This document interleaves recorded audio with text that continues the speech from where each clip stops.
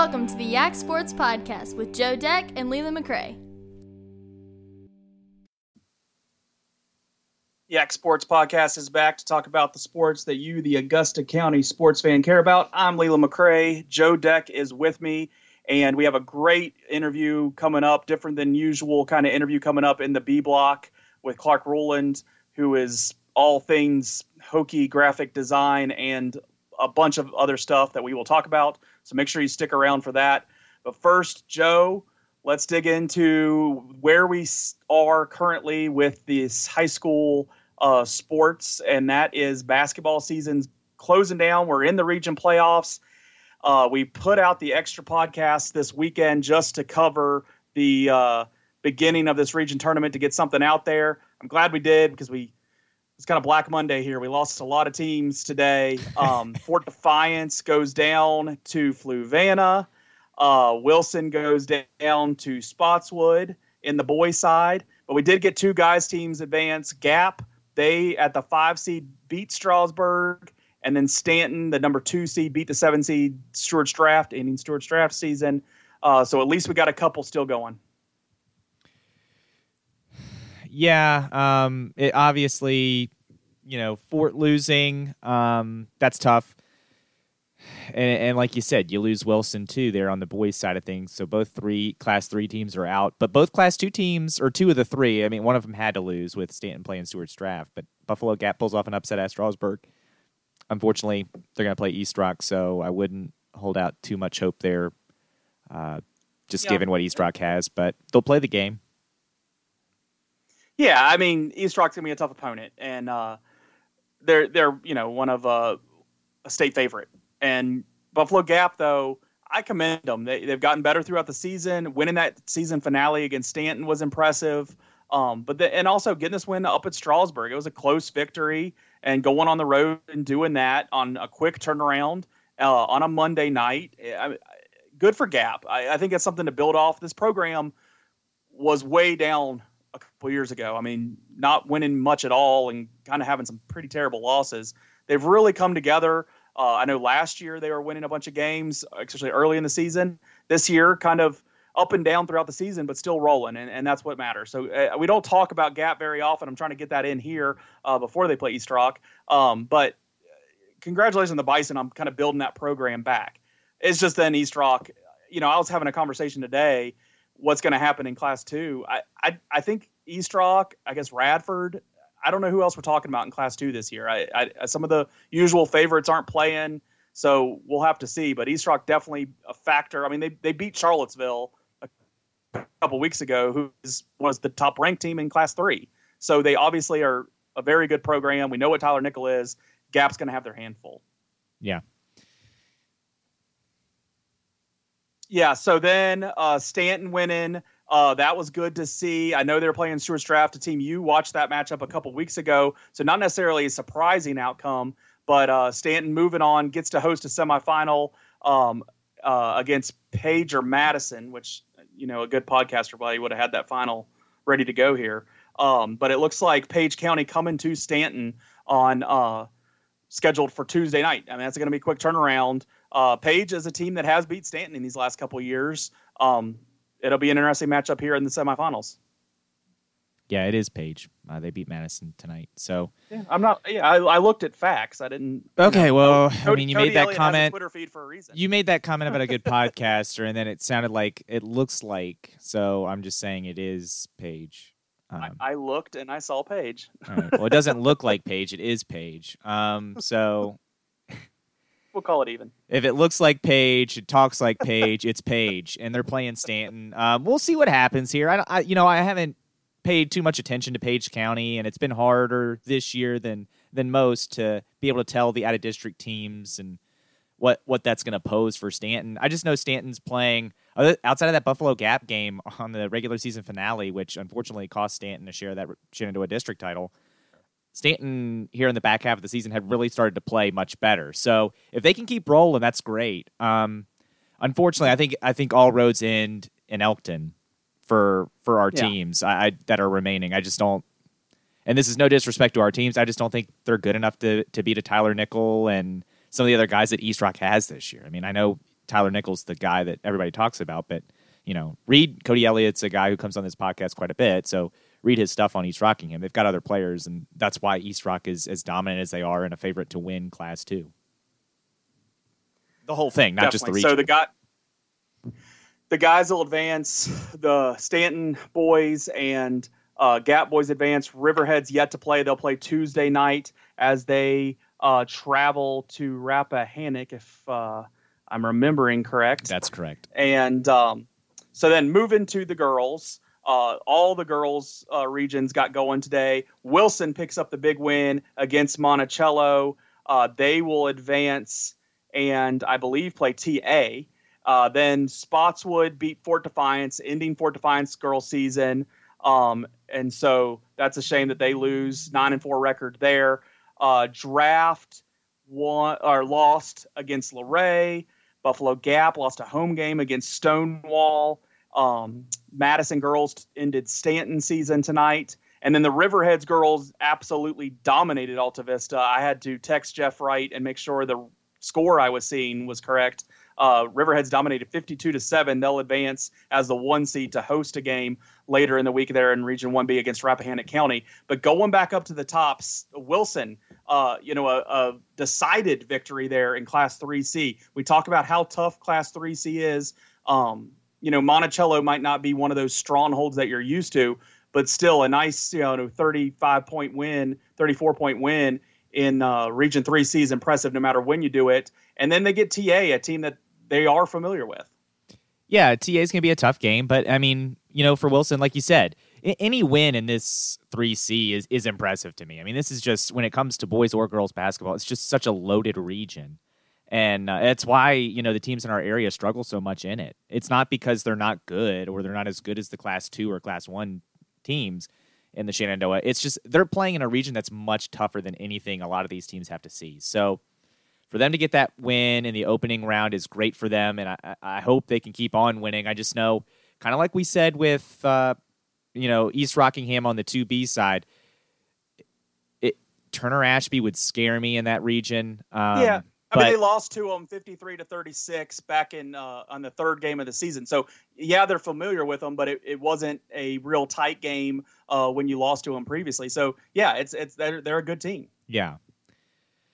Looking at Class 2, draft shouldn't be embarrassed. I mean, like we said, 2B it could be winning boys and girls basketball in Class 2. I mean, East Rockingham is got to be one of those favorites in boys basketball, especially with John Marshall not being in the VHSL tournament. And then on the girls' side, Luray is a team that is just phenomenal.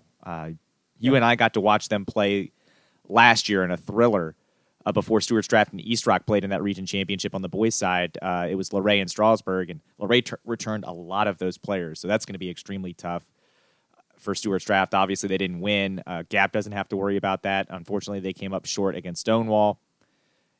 But the other thing I would just want to say to wrap up, to just wrap up the girls' side, the score in girls basketball against Alta Vista will also be the score of the football game. That might be spotting. That might be if Riverhead spots Alta Vista 7 points, though, because I'm not sure Alta Vista's offense is going to score 7 points if they play in football. There is one less round of playoffs, so we might avoid too many playoff games like that. I'm not saying all of them, but we will see. Touching on football, we're not going to cover much football tonight, but there was a picture. Everybody's practicing out in the snow. There was Riverhead's pictures online this afternoon of them practicing on the frozen tundra of Greenville there. So they're getting ready out there. It's gonna be fun. We will start previewing football next week, as we won't have as much basketball to talk about and get everybody ready for the football season that's coming. Speaking of football, there was a game this weekend, I think at the pro level. They played it down in Tampa Bay, and nothing too different happened. Tampa Bay Tom Brady won a Super Bowl, so same old, same difference, what we're used to. What'd you think of that dominating victory by the Buccaneers? I hated it.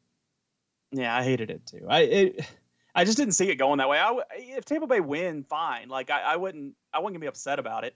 I just wanted a good game, and it wasn't. It was just really well coached game by Tampa Bay. They came with the right game plan to take advantage of the weaknesses that Kansas City currently has on their offensive line. And as much as everybody wants to give Brady so much credit, and he did everything well and he deserves the MVP, that defense it told the story of that game.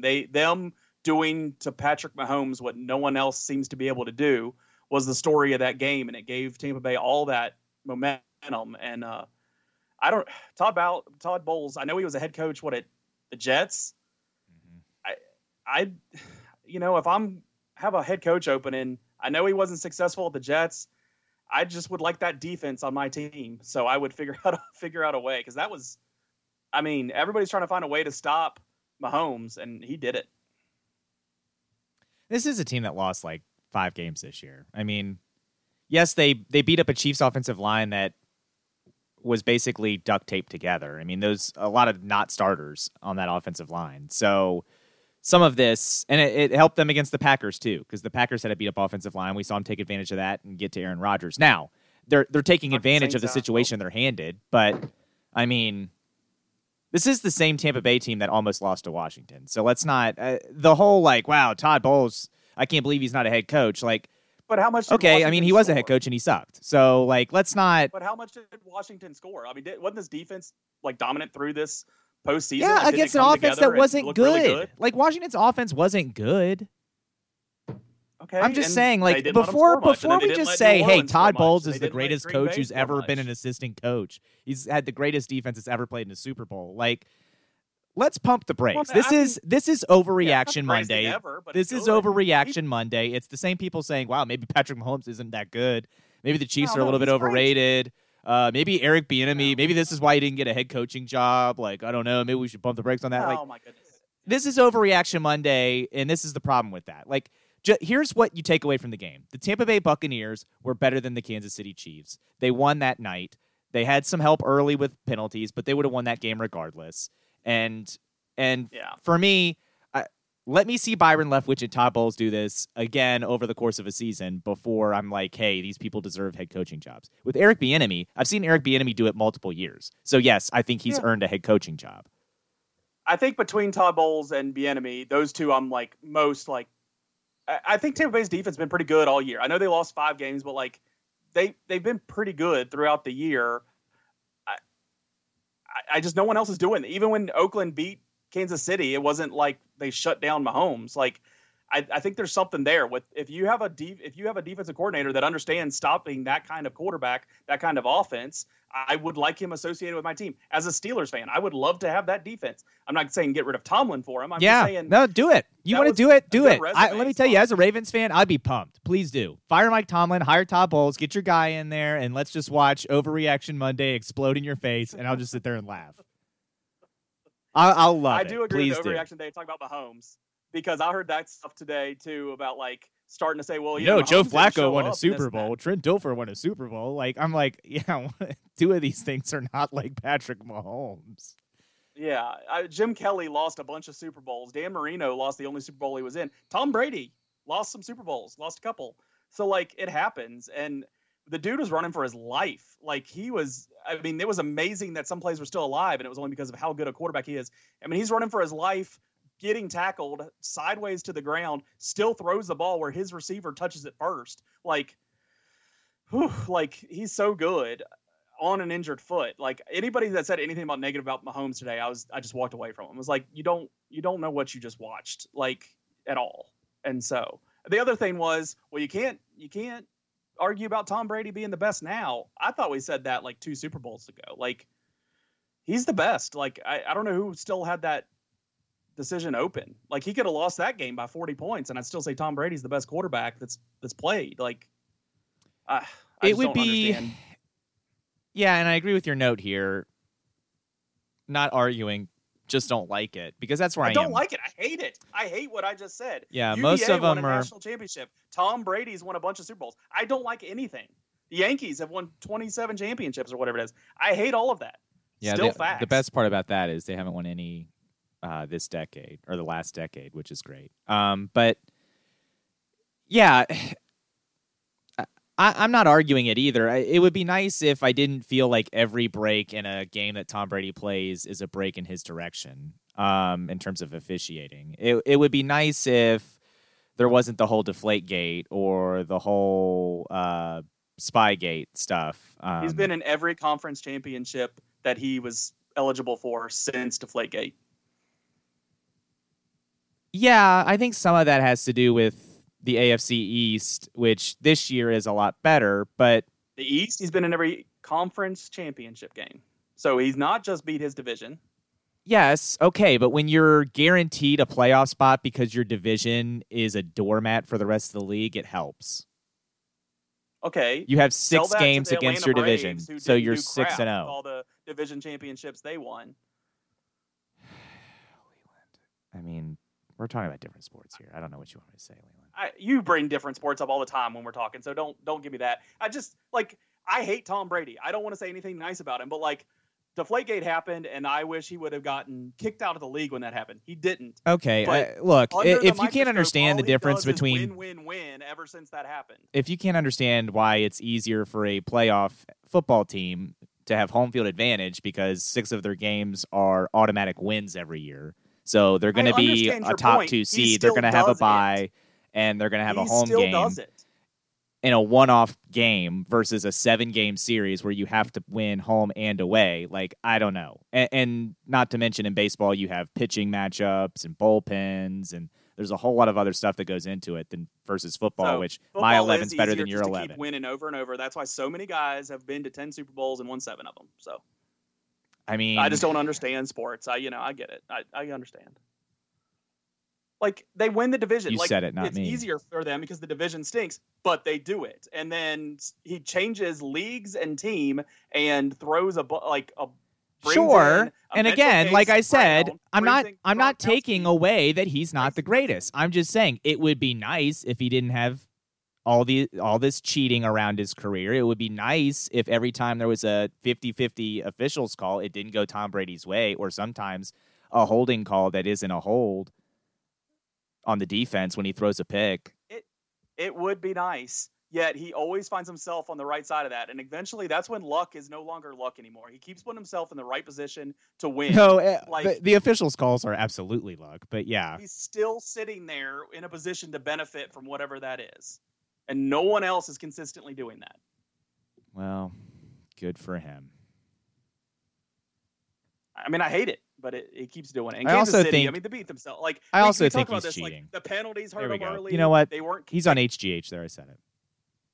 They were penalties that killed themselves early. They had unfortunate drops early. Penalties went Tom Brady's way early. Each one of those things, they all benefit Tampa Bay, and not all of them are official. Some of them are Kansas City doing stupid things for themselves. But Tampa Bay was dominant in that game. It wasn't all the penalties Kansas City just handed it. No, it's all this different stuff.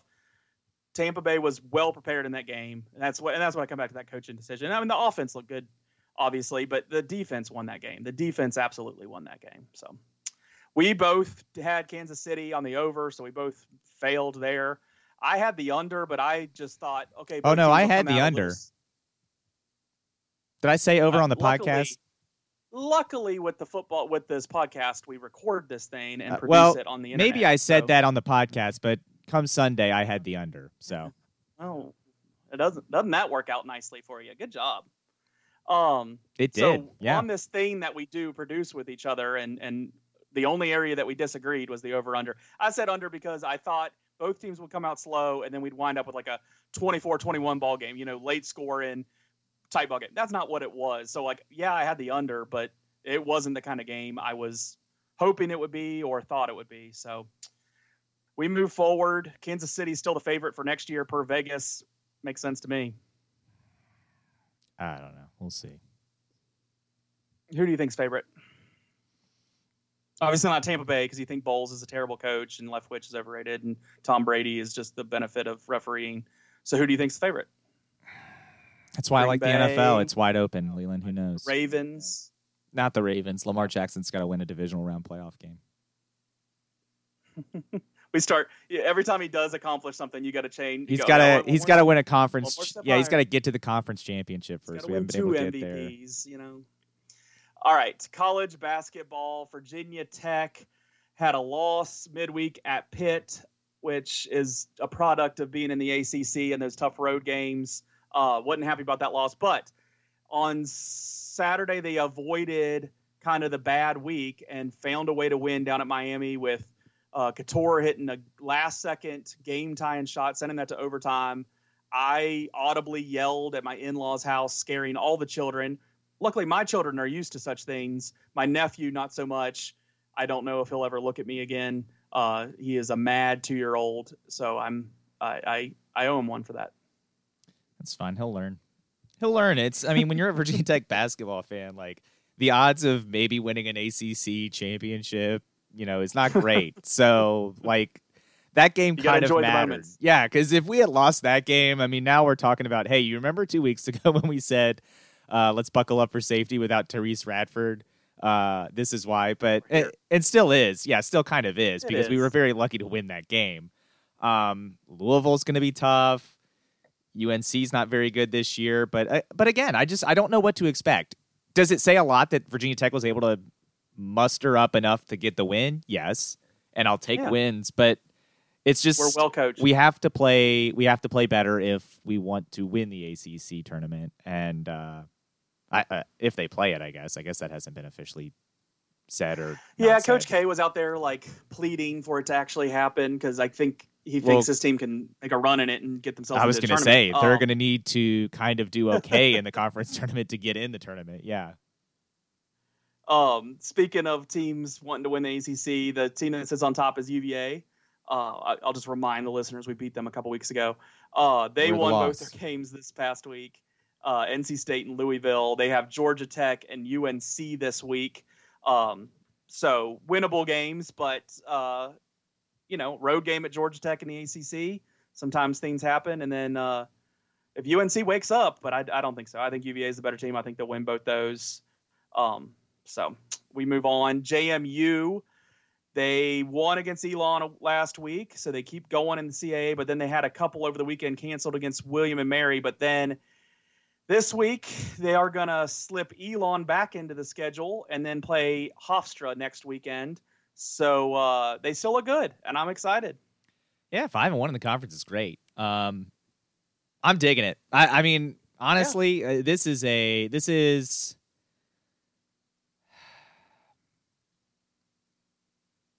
Yeah, this is the best JMU team I've seen since I've been at school, and I would imagine in my lifetime, seeing as they've only been to one tournament in my lifetime outside of. Well, no, that's it. Yeah, one tournament in my lifetime. Tournament. So and that was by accident. I haven't really seen them, so I don't know how great they actually look. I am looking forward to the opportunity to seeing them this weekend a couple times. I don't subscribe to the Flow Sports. I also don't subscribe to the Flow Sports. There's a chance I'll get to be there if they play them. Some people have connections and responsibilities, so good for you. I hope you do. I hope they look good. The girls look good this weekend. Yeah. Yeah, I always appreciate the girls team, and I'm glad they keep winning. I don't know why I don't have them on here, but we'll talk more about them as they get towards this tournament, and hopefully they can be good in the CAA. Let's cut that segment here so we can get to Clark and just give him plenty of time to talk about all the cool things he does.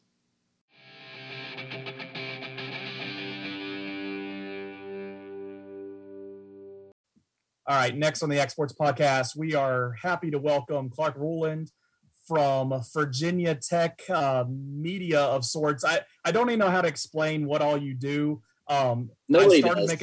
Nobody ever. What do you do?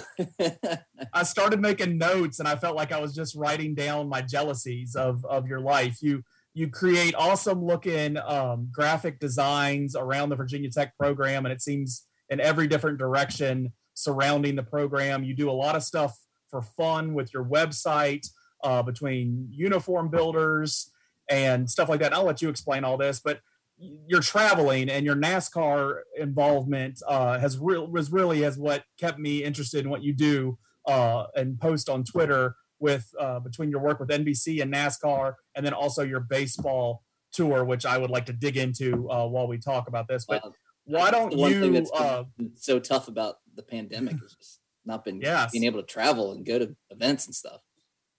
So tell our audience that may have not listened to our advisement a year ago or more recently, to get on your website or interact with your Twitter feed, tell our listeners what you do.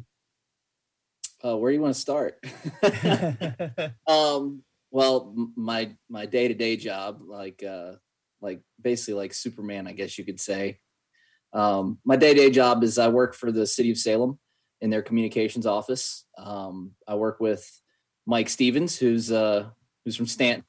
He's from your neck of the woods, and so he worked at WDBJ in Roanoke for 23 years, and then I interned with him when I was a student at Tech, and so when he got the job here several years after he had moved to be the communications director in Salem, he was looking for a right-hand man, and he called me up. I was working at NASCAR at Charlotte at the time, and he said, "Hey, I know you're very talented, and I know your work ethic, and I think you'd be one of the perfect people for this job. I want you to apply for it."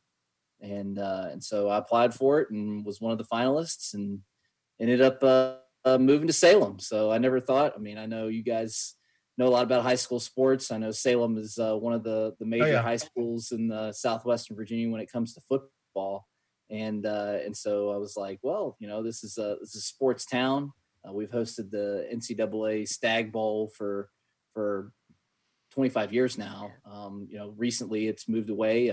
It's scheduled to come back actually in a couple of years. But Salem was a sports town, and I knew that, it was close to Blacksburg too, which also helped. And so, I enjoy it. I never would have seen myself working in city government. I went to Tech to do, sports journalism, and I was working in NASCAR, but instead I left to work for city government, and I love it here. Everybody is so awesome. It's one giant team, and I work with guys from the police department, guys from the fire department, from the electric department, to the guys that are driving the buses. Today I went out and took pictures of some of the school bus drivers doing some training. I never would have seen myself doing something like that, but I really enjoy it, and it's nice to be in a tight-knit community like this. And my parents moved here several years ago. My brother and his wife live near here, and like I said, it doesn't hurt that it's only 30 minutes from Blacksburg. So being so close to Blacksburg, obviously you've, and I've already cited this, you stayed really involved with creating graphics for different entities around the programs and around the sports, the athletic department. Talk about how you have that connection, how you've been able to maintain that connection, and some of the fun stuff you do there. Well, it kind of started back when I was a student in 2003-04 seasons. I always wanted to have like a nice background on my computer that had the Virginia Tech football schedule, just something that I'd look and immediately know, hey, this weekend Tech is playing Boston College, or they're playing North Carolina. And so it kind of got started through that. And I'd post the desktop backgrounds on Tech sideline, just to share it with other people in case they wanted it. I mean, there wasn't any of that option out there. And so a couple guys that worked in the marketing office at Tech in the athletic department were like, hey, are you interested in wanting to do like a poster? And I'm absolutely, I knew some of the people in the athletic department that weren't sports information or coaches or anything like that, but I didn't really know them that well. And so I got a chance to do a poster for the baseball team. And from there on, it was doing everything from posters for different programs or schedule cards. And then one of the things I always wanted to do, I finally got a chance to do, and that was to design the stadium cups. Everybody goes to Virginia Tech games and they walk away with a stack. Yeah, I got a stack of them every year. Cups. And to me, I enjoy that. Not as much like doing the design work and all that stuff, but going to the games and just, seeing the guy with a Coke in his hand. And I'm like, yeah, that's awesome. I did that cup. That's kind of cool. I do that with my wife and look at places like, hey, that place has really good drainage over there. They're really good civil design over there. Yeah, you can always look at the details. It's all about the details. So, I've been, I did random graphic projects, T-shirts, that kind of stuff. I also got hooked up. Now, I don't really do many of the stuff for marketing anymore. I'll still do stuff on occasion, things for the Hokie Club or that kind of stuff. But I do a lot of graphic work for the football program and the equipment guys. They're always doing T-shirt designs, logo designs. So the farewell to Frank stuff. You had that logo, right? Yeah, that was. Yeah. It's kind of interesting story how that all came about. John Boleyn, who was the director of football operations, I mean, basically Coach Beamer's right-hand man, he emailed me the day after Coach Beamer had retired or announced his retirement and said, "We're looking at doing a logo. Are you interested?" I said, "Absolutely." And so I just started thinking of various ideas of how would we go about doing a logo with Coach Beamer on it. I mean, do you want to do his face? Do you want to do a signature? Do you want to just do a VT with Frank Beamer on the top and along the bottom? You know, there were a couple of ideas. I found an old Cal Ripken logo that he had when he had broken Lou Gehrig's record. And I was like, oh, that's exactly what I want to do. Because everybody's iconic memory of Coach Beamer was after the Boston College game in 1999, the Marching Virginians brought their big stand, their drum major stand out there to the middle of the field. And he got up there and the whole place is going nuts. And he stands up there and he goes, "I want to see y'all in New Orleans." And he raises his fist in the air. And I'm like, that's it. That's the fist. That's the shot. And, in the athletic department, there's a stairwell in there. And for the longest time, it was just the whole 2 stories of this stairwell was this mural of Coach Beamer in that pose. And I'm like, that's the pose. That's what everybody needs to see of him.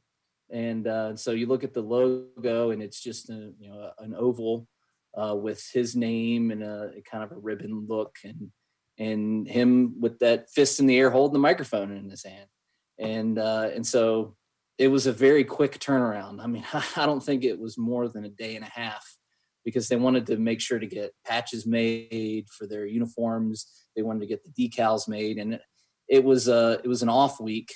They were playing Georgia Tech on a Thursday night. So they only had about 10 days to get all this stuff turned around, at least the decals to put on the helmets. And so it was pretty cool. I mean, they got the decals, right as quick as they could. And it went down to Georgia Tech. And, I knew a lot of those equipment guys at that point. And so got to go in the locker room before the game, before the team got there, and to see them putting stickers on the helmets was really cool. And so then it was a couple of weeks after that, Tech played North Carolina at home, and that was Coach Beamer's last game. And they had the black uniforms and the black helmets. And John Boleyn asked me if I wanted anything at what I wanted to be paid for it. And I said, I don't want to be paid anything for this. This is a pretty cool way to honor Coach Beamer. It's an honor just to be able to do it. And a couple weeks later, he gave one of the guys that worked for the football team. He said, "I want you to give this to Clark." And it was the black Tech helmet. And that was the first helmet I ever got. So it was kind of cool to have, and Coach Beamer wrote on it, "Thanks for everything. Love your work," that kind of thing. So that's one of my prized possessions, that black helmet. And then soon after, they gave me a jersey with the patch on it. So I've got the helmet and the jersey together. That kind of started the collection of helmets. But yeah, that will always be my favorite project I've ever done with Tech is being able to do that logo for Coach Beamer. It's an iconic thing for sure. Awesome. The other thing that I always stood out with me with knowing who you were, and this might be the start of it, was when ESPN came for it was a Thursday night game, and I can't remember. I think it was raining game, so I wasn't sure if it's Boston College later or if it was like that Texas A&M game earlier in your college career. But didn't you get to hold the video camera or do the filming for ESPN on a Thursday night game? Yeah, it was my senior year. We played Clemson on a Thursday night. And Clemson. Clemson had. I thought it was raining for some reason. Oh no, it didn't rain. Thank goodness. No, it was Clemson, and that was C.J. Spiller was on that team. I mean, they were ranked. Tech wasn't. I don't believe that Tech was having. I mean, they weren't having a bad season, but Clemson was I want to say near the top 10 at that point. That whole game was kind of a blur. But no, the one of the professors that I had a contact with a guy at ESPN, and the ESPN producer was like, "We'd like to have one of your students if he's interested." And so he approached me, and I was the football beat writer for the Collegiate Times. Mm-hmm.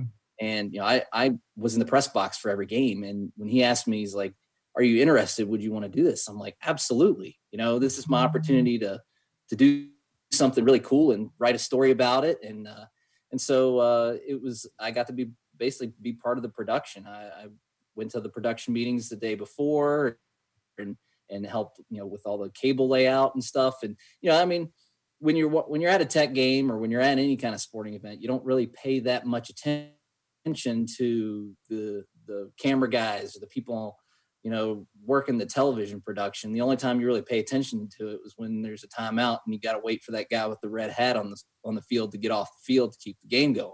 Yeah. But when you see that opposite side of it, what it takes, the manpower, the hours, before and after the game, setting everything up. I asked the producer, I sat with him for maybe about 30 minutes, what does it take to put this on? What are some of your favorite locations? Do you like coming to Virginia Tech? I mean, is this a place? Because, he was the Thursday night guy. He was the Thursday night producer for 2 decades. ESPN Thursday night games were beneficial to both parties, especially in the 90s. I mean, Virginia Tech always played on a Thursday night, and that was when there was only one college football game a week. And Virginia Tech always played on a Thursday night, and sometimes even played on 2 in a season, which was very rare.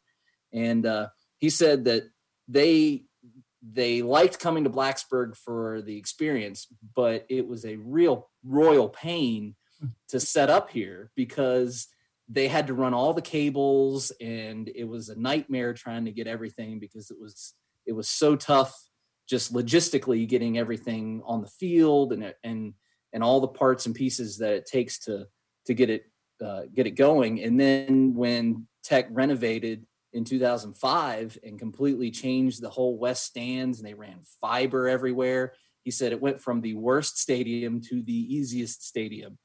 So they absolutely loved coming to Blacksburg because everything was state of the art, and all they had to do was just go outside and plug in and unplug, and they were done. Awesome. And when it came to the game, I was told that I needed to be basically like an extra color camera, so I could go in the stands and get fans or the band or the Heidi Tidies and that kind of stuff. So, I was in the band a lot. I had no idea what was going on with the game. I mean, I knew that Tech was playing well and everybody was happy, but I didn't see any of the game because I was focused on getting shots of, reactions or any of that kind of stuff. So it was a lot of fun. It was a bit of a blur. I loved every minute of it. I wrote a story about it. One of my favorite things that I had from that night was when everything was done. I mean, I helped them all wrap the cables and pack the truck and all that stuff, and probably was 4 hours after the game. Everybody's long gone at that point. It's 2 a.m. And they were packing up shop, and they had a big ESPN HD banner outside. I mean, this was when they were first doing HD. So they had ESPN HD on this giant white banner. And, I was helping roll that up, and the producer was like, "You take that with you when you go." That's awesome. Cool. So not only did I get paid, but I got this cool banner, and I've got it here in the basement. I mean, it's still here. It's so big, I don't have enough real estate to put it anywhere. So it's still rolled up all these years later. Game used banner. That's awesome. Oh yeah, I have one of those and an ESPNU banner after some random basketball game at the end of the season. The guy was wrapping it up, and he's like, "Take this. We don't need this anymore." Okay, so I got that rolled up too.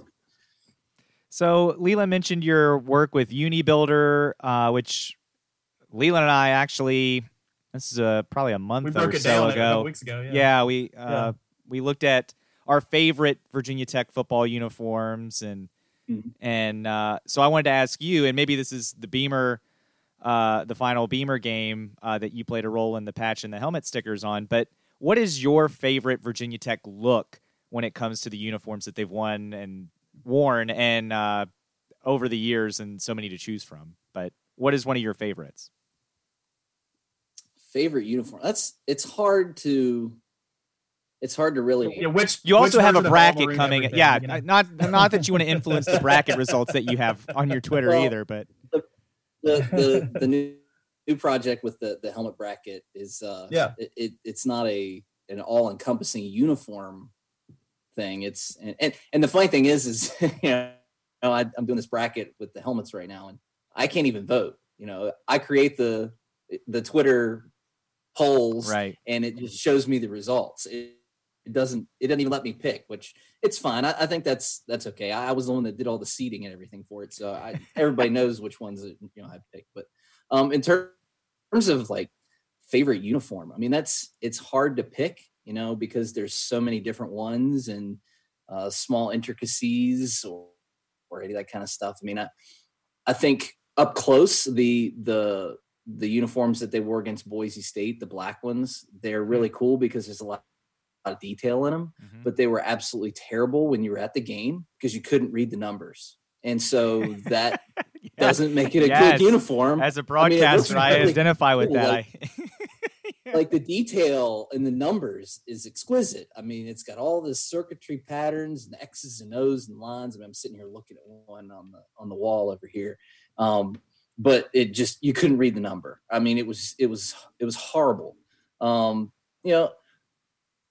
Maroon obviously is the best. I know I grew up and going to the games in the 90s, so I like the kind of plain with the orange numbers on the sides. I think Tech could go back to a style, similar to that. I mean, obviously they're not going to go fully back to that. Tech has a more modern look than that now, but there could be elements that could go into another jersey or another uniform that come from the 90s. Sometimes simple is better. I liked the ones that had the orange and white stripes from the early 2010s because they had color. There was the orange collar or the white and orange. It was a good accent because it was a very plain jersey, and the pants were very plain. I mean, they only wore white pants. They didn't have stripes on them. And, but you had the solid maroon helmet, which, I'd grown up, the games that I'd first gone to in the 90s, it was the white face mask and stripes. So I always have an affinity to the white face mask and the stripes. I just think of Tech helmet maroon with white face mask just feels like Virginia Tech to me. When Coach Beamer retired, there was, we were working on the logo, and I told John Boleyn, I was like, this is your opportunity to bring that helmet back. And so they ordered white face masks and the stripes. So they debuted it for the UVA game and won the game. So they decided to wear it in the bowl game. So the white face mask and the stripes and the maroon helmet with the white VT, that just feels like Virginia Tech to me. When they decided to bring back, or to bring a different kind of stripe to the current helmets, it was I tried to make a push for it. I thought it was cool on the black helmet. Let's just see what it looks like. You got the stickers, right? Let's see what it looks like on the helmet. So we mocked up a couple of helmets and put the stickers on it, and it kind of became the thing. So I refer to them as the Fuente stripes because that was the first year of the Fuente era. Who knows if they would have, done that in 2016 or not? Right. Probably not, just for consistency purposes, but it was a new era. It was something fresh to do. And then they, on occasion, would wear the white face mask on the helmets. A couple games against Boston College, the very popular matte maroon with the white face mask. That was kind of popular. That's kind of the more popular current era helmet. So it doesn't matter what Tech wears. It's a Tech game. So yeah. I'm going to be happy with whatever they're wearing on the field. As long as you read the numbers. Yeah, no, and again, like when you were talking about that rings true to me. There's a school down here that will not name, but don't figure it out. They've got the same color number as they do jersey. And when they wear those uniforms, I'm I'm sitting up there and I am like, man, whoever designed those, we need to get rid of that person. Like, but I mean, you don't want colored numbers on a colored jersey unless they're at least contrasting enough that you can read them. Yeah. Or the numbers that like change. Oh no! Down yeah, number. gradient. Yeah, we don't like gradient. Yeah. Yeah. Oh no, those you gotta have solid numbers. You gotta be able to read. You gotta let those people that are working the stats up in the booth be able to. You're pissing the radio guys off. Come on. Yeah. But it's interesting you say that because I mean, and we talked before we started here on our history with Virginia Tech fandom and stuff like that, and that's what I remember too. The Jim Druckenmiller days. Wearing those striped helmets and the white face mask and the old jerseys, and then also you got the look there toward the late 90s, early 2000s, I guess, when they just had the plain maroon helmet without the stripes. I love those too. So those were my favorites. Everybody has their own opinion about what they like, and part of that is just from when they first started watching. I mean, let's face it, a lot of people didn't watch or know anything about Virginia Tech until Michael Vick played in 1999. True. I mean, if you say Maurice DeShazo, most people are like, who is that? But to me, I'm like, man, I love watching Maurice DeShazo and Ken Oxendine and Andre Davis and all the way through to the 90s with guys like Daryl Tapp and Brian Randall. I mean, some people really love the uniforms that Tech first wore in the ACC with all the piping and everything. To me, that's just a newer age of Virginia Tech. It's not wrong or anything like that. It's just a different style. The ones that they wore in the late 2000s with they had like the orange on the side or anything like that. Like I call those the techno jerseys. They only wore them for 2 seasons, but Tyrod, wore those jerseys. So you can kind of, and part of that is, you've got specific guys that you kind of reference. You see them in your mind wearing those uniforms, and they, you build an affinity. So, like you said, you went in the 90s and watched guys like Jim Druckenmiller play, and so that's the affinity that you have. There's nothing wrong with having a newer affinity, but that's what you draw to. So now I want to transition us away from Virginia Tech a little bit. You talked about your work with NASCAR there early on, and I just want to ask you, what you miss most about your time at NASCAR, because I feel, being a NASCAR fan, I love that, and I'm a Wood Brothers fan myself, with a little bit of familial ties there, but I don't know exactly,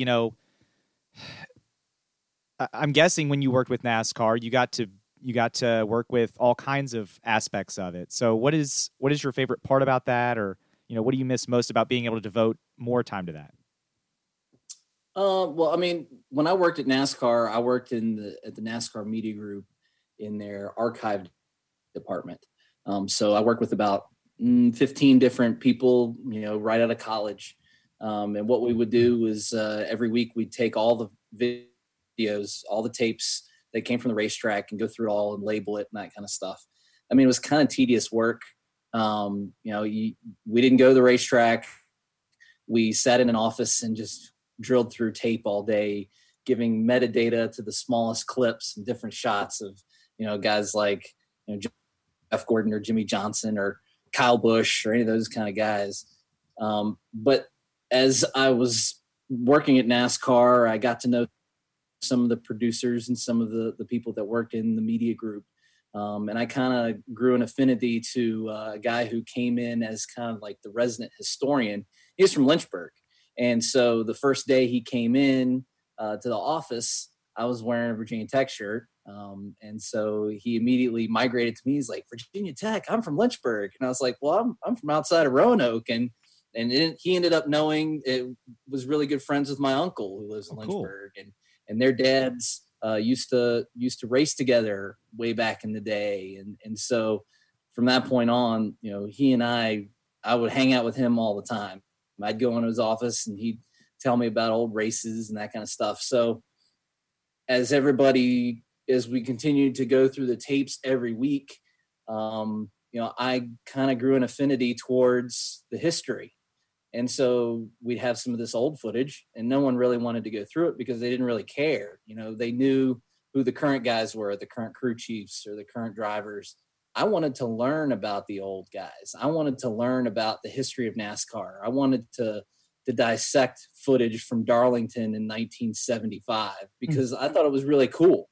It was new to me. I watched the race on Sundays. We would work the races from the office. We'd listen to the crew chatter that would go over the internet. We'd hit the dump button in case we heard anything bad or any that kind of stuff. But so I watched the races during the Sundays, Saturdays. So when it came to the old stuff, it was new to me. I didn't know anything. I only started watching NASCAR in the early 90s. And so it was really cool to learn about guys like David Pearson or Tiny Lund or Buddy Baker or any of those guys. And, even going up through Cale Yarborough and Darrell Waltrip, when I first started watching NASCAR, Darrell Waltrip was just number 17 car on the track that never won a race. I mean, he won 80 some races. Right. And so I liked the history just as much as the current stuff. In fact, sometimes I grew more towards it. And I was there when the Hall of Fame opened. We worked in the building connected to the NASCAR Hall of Fame. And, I loved all that stuff. I loved seeing old trophies or old cars. I remember we were there one day and a flatbed truck was bringing in the number 11 Busch Beer Ford that Cale Yarborough drove, and I geeked out because I thought that was the coolest thing. It's so I like the history stuff, but I still love the current stuff. I still I can't wait for the Daytona 500 this weekend. I'm ready for the season to get going for sure. And you recently at least had some involvement there with NBC and their race coverage. Yeah. So I work as a spotter with the camera guys up on the roof. And it's funny because my uncle, who I was talking about earlier, he was connected with the guy who's the chief spotter for ESPN and Fox. And they needed an extra guy one week. And he said, why don't you bring your nephew? Because he knows about NASCAR. So really, it had nothing to do, the NBC connection really had nothing to do with when I worked at NASCAR, other than that I knew about, NASCAR.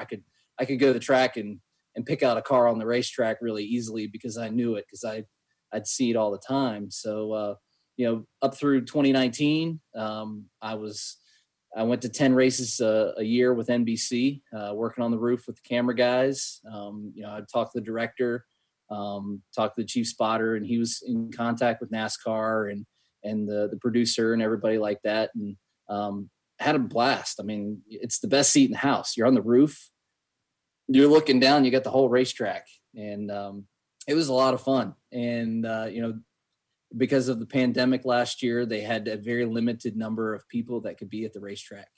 The camera guys, they said it was tough because, you can't be around anybody. You can't be, it's not a normal fun time at the racetrack. I mean, obviously, yes, you go on there to work, but you're going there to work a NASCAR race. I mean, it's really fun. And, and they're the best of the best. I mean, these camera guys up on the roof are phenomenal. They can zoom in on the smallest thing going 190 miles an hour. It's awesome. And, working with those guys, it was, you build good friendships. And so it was tough. And, I'd text with them during the races all the time because they're always chatting it up. And so hopefully NBC will bring a couple of the spots back and I'll be able to go to work some of the races this year. If I don't, hey, you know what? It was fun. I did it for 10 years. I loved it. But it's not going to take the NASCAR fan out of me. I mean, everybody's a fan, whether you've been watching it for 20 years or watching it for 50 years, or this is your first season. It's hard not to get involved with it and enjoy it. And so I'll always be a race fan, even if I'm not working races anymore. So Clark, I want to shift to probably the biggest level of jealousy I have.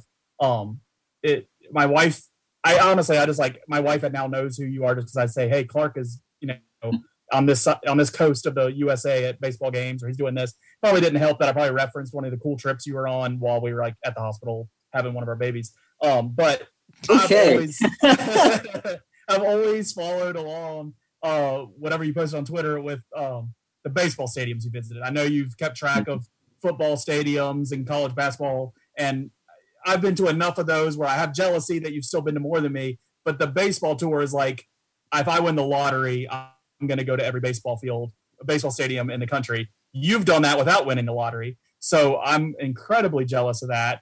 And on top of just talking about how cool it is that you've done that, and feel free to expand on that, I want to know what's your favorite stadium you've been to. What's the favorite one that you've been to? Since you've been to them all, I'll trust your opinion. Fenway Park is number one to me, without a question. No, I hate that. Why? I'm an He's Orioles fan. I fan. just hate Boston. I hate everything Boston. Have you been to Fenway though? Not yet. It's love on the Camden list. Yards. I need to go. And my brother and I are trying to do what you've already done. Just go to all 30 MLB cities. We haven't made it to very many, but I won't be jealous of him though, because I've already seen it done. that's fine, Leland. That's whatever. Camden Yards is that's the second stadium I went to. I mean, I went in 1996 or 7. But Camden Yards is it's where it started. It's where the new modern baseball stadium started. Because before that it was just Riverfront Stadium or Veterans Stadium. It was just the big circle, right? And Baltimore showed, we can have a baseball only stadium. We can do that, and we can do it right. With the warehouse and the outfield and making it part of the stadium. I mean, Camden Yards it's beautiful. I mean, I've only been there a couple of times when it was full, but when it's full, I mean, they were playing in the playoffs against Kansas City one year, I believe it was, and the place was electric. And Baltimore, when the Orioles are in contention, Baltimore is really fun. It's funny you mentioned that, because I was just talking about that with my buddy in Texas. Because my brother's birthday is in October, so that was my gift to him. Was I took him to that ALCS game, and it was probably good that we had a few adult beverages before the game, so that kind of clouded the loss a little bit. But yeah, I mean, I had the same takeaway you did, because for most of our fandom, the Orioles have been just terrible in our lifetime. But that series, and then the 2 years before in 2012, I was able to go watch them beat the Yankees in Game 2 of that ALDS, and kind of what my takeaway was like this stadium, and like when people say, "Oh, Orioles fans, they're fair weather fans" or whatever, I'm like, they don't understand. Like, the love for baseball is there in Baltimore, and it does create an electric atmosphere that even being a lifelong Orioles fan, I just wasn't familiar with. I've been to Camden Yards so many times. But in 2012 and 2014, when they were actually good and able to win, like, you could see the desire for that fan base and the hunger there, and it made that experience at Camden Yards even cooler. And in all honesty, every stadium has a good fan base when the team is good. Yeah, I mean, even I guess the only exception would be when Tampa, Florida Marlins. I mean, the Trop. You couldn't even beg people to go to those games, But yeah, I mean, any place is going to have a really rabid fan base if their team is in contention. So once again, the Orioles have pirated the answer on the podcast. We want to talk about other things, and Joe always brings it to Orioles stuff. Talk about Fenway. What makes Fenway so cool? It's old, but what's some of the things that stood out to you while you were there and that experience of watching the Red Sox play at home? Well, it's kind of crazy. The first game I ever went to Fenway Park, and I've only been there, I think I've been there 3 or 4 times now. The first game I went to was the weekend of the 100th anniversary celebration of Fenway Park. And they were playing the Yankees. So I got to see the Yankees and the Red Sox play in Fenway on a Saturday afternoon. It was so cool. It was April. In fact, it was the day that the Tech spring game got rained out. Oh, yeah. So I guess it was 2014, 2012, 13, somewhere in that range. Oh. And I remembered, I was like, I have a good excuse to miss the spring game, because this is my opportunity to go to Fenway Park. And it was just my dad and I went. I was able to get tickets through the Salem Red Sox. So I talked to the general manager at the time, and Todd was able to. I mean, it was a shot in the dark. My parents were going up there for a convention, and they just happened to be the weekend that they were playing the Yankees on the 100th anniversary celebration of Fenway Park. I'm like, we don't have a shot in the world to get tickets to one of these games. And the actual 100th anniversary was the Friday game.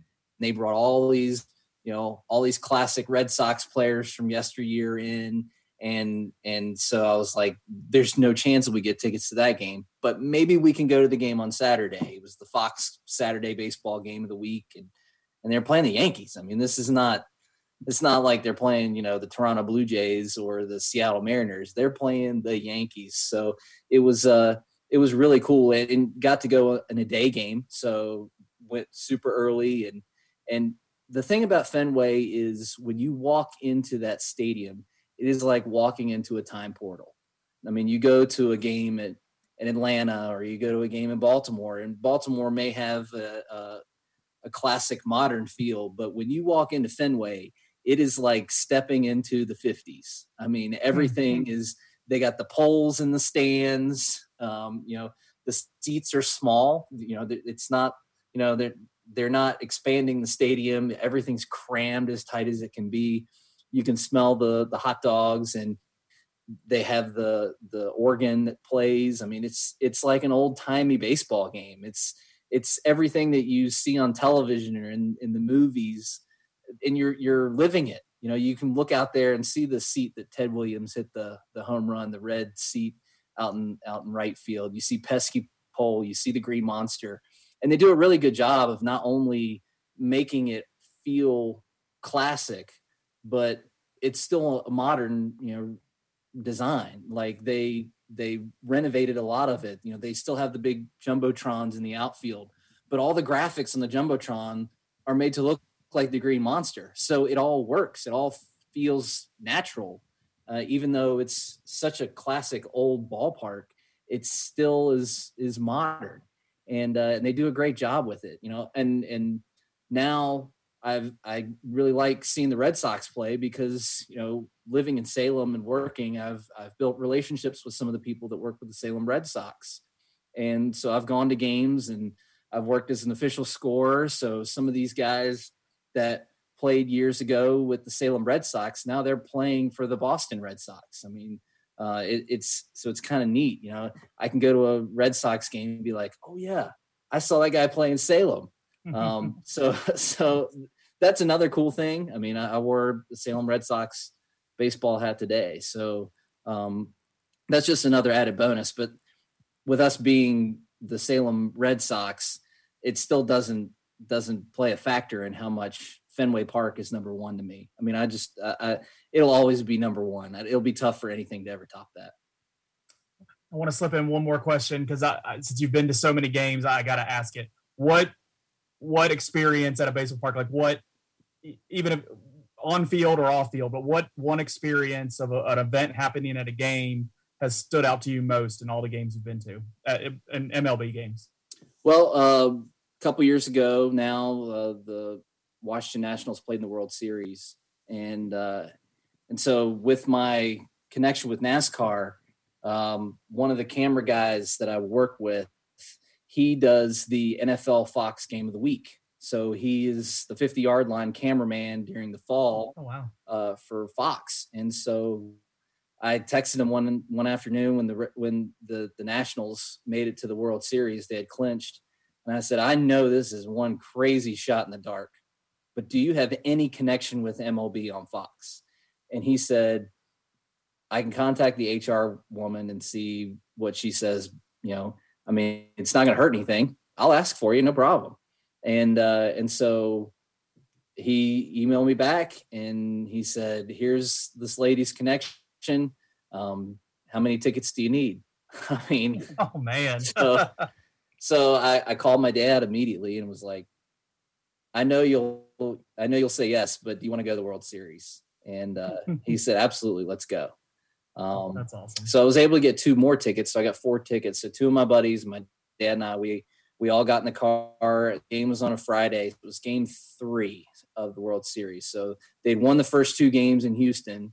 And so it was absolute pandemonium. I mean, inauguration day couldn't reach the pandemonium of the first World Series game in Washington, D.C. since like the 60s. And of course, everybody's at fever pitch at that point just because the Nationals are in the World Series, and then just pile on everything. So, parked in the same spot, as going to a game in the middle of July, and, just soaking it all in. I mean, they opened the ballpark 2 hours before the game. We got there 3 hours before the game, and the place was already buzzing with excitement. It was, everything about it was just so cool. The one thing that I didn't like was the tickets were like the phone scan tickets, and I love collecting knickknacks. Oh yeah. So I was sorely disappointed that we didn't have a ticket stub. I mean, I've been going to Virginia Tech football games, and I've got mounds of tickets from every season. I've organized everything. Like I want the ticket. I don't really care about a T-shirt. I want the ticket from the game. So luckily, we found out that there was one like future game ticket booth that they usually use for the Nationals, and you can buy like games, tickets for games later in the season kind of thing during the regular season. And they were printing tickets there for like, I think it was like $2. Oh, that's so awesome. You just take your phone and they'd scan your phone and print you a ticket. So I was like, we have to do this. And we probably stood in line for like 30 minutes just to get the ticket. But, it was so cool. It had the logo World Series, and it was really cool. I mean, it wasn't like a commemorative ticket or anything like that, but it was just a big giant ticket that had the World Series and had the date and the two teams and all that stuff. But just everything about that excitement. I mean, it was bigger than any opening day. I've been to opening days with the Cincinnati Reds, which is, one of the best opening days in Major League Baseball. I mean, they used to always be the opening game of the season. So Cincinnati opening day, that's about as high as it gets at Cincinnati, because everything downhill. But it was very similar. They introduce all the teams, and they, the two teams come out and the starting lineups and the national anthem. I mean, and the flyover. I mean, it was like a football game, only it was a baseball game. And the everybody stood the whole game, and we didn't sit. It was nuts. I mean, they ended up losing the game because both teams lost all the home games. Yeah. So, but it was so surreal, just standing there. I don't really have very many surreal, moments at sporting events, just because they're all special. But like, you just stand there in the middle of the 5th inning and you're like, man, we're at the World Series. I mean, this is not something that many people get to do in their life. And the funny thing is that was Martinsville race weekend. So the chief spotter that I worked with at NBC, he could not make it to Martinsville that weekend until like noon or 1 o'clock on Saturday. Well, NASCAR had a cup practice at like 8:30 on Saturday morning. So we drove up for the game and left at like noon to drive up there to DC. When the game was over, we got back in the car and drove back. Oh my goodness. So it was a 3-hour drive back in heavy game traffic. So like take like any regular, baseball game and multiply it by like 3 or 4 times. We're all trying to get out of there. I don't think we got home until maybe like 3 o'clock. And I had to be at the racetrack at 6:30. So, oh my goodness. So I left. I got maybe about 2 hours of sleep. Got in the car at about 5:30 and drove down to Martinsville, and got there in time for first practice. So, oh my goodness, I'm wearing a Nationals hat because they're in the World Series. Yeah, and everybody's like, "Hey, did you watch that game last night?" I'm like, "Yeah, I watched it." Yeah. So that really that cool. one will always top in terms of going to a baseball game, because it's the World Series. I mean, talking about the Cincinnati Reds going to their opening game, guy that as a good family friend, he is able to get tickets from Duke Energy in Cincinnati, and they're good seats. They're on the first base side. They've had them for years, and I don't know how he's connected with them, but he'd be able to get the opening day tickets from them. And so a couple of years prior to that, we found out that Cincinnati was getting the All-Star game, and so I told him, I'm like, ask, it won't hurt. If they say no, they say no. And he asked, and they had 4 seats, and we got all 4 seats. Oh man! So we were able to do the whole All-Star game festivity. And in fact, that was like the All-Star game was Sunday, Monday, Tuesday. Like the main All-Star games on Tuesday. You got Monday, you got the home run derby, and then Sunday you've got the futures game, which was cool because there was a guy from the Salem Red Sox that played in it. But that weekend was the Kentucky race weekend.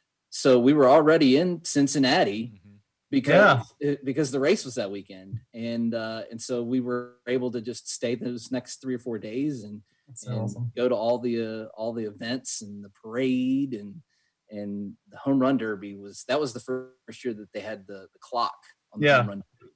And it was awesome. I mean, it completely changed everything. I mean, I tell people all the time, the All-Star game is cool because it's the tradition and seeing all the players and all that stuff is really cool, but there's nothing like that home run derby. I mean, it is just craziness from the get-go, and it is so much different than any baseball game you'll ever go to, and it's just so much fun.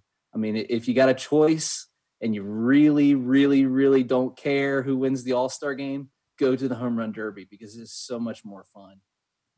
But, talking about the Kentucky race weekend being that same weekend, I mean, you're when you were talking about how many different ballparks and that kind of stuff, having worked races and being able to go to these places, I always try to kind of combine them. So, I went to Michigan one year. Well, the Detroit Tigers were at home, so I went to Detroit.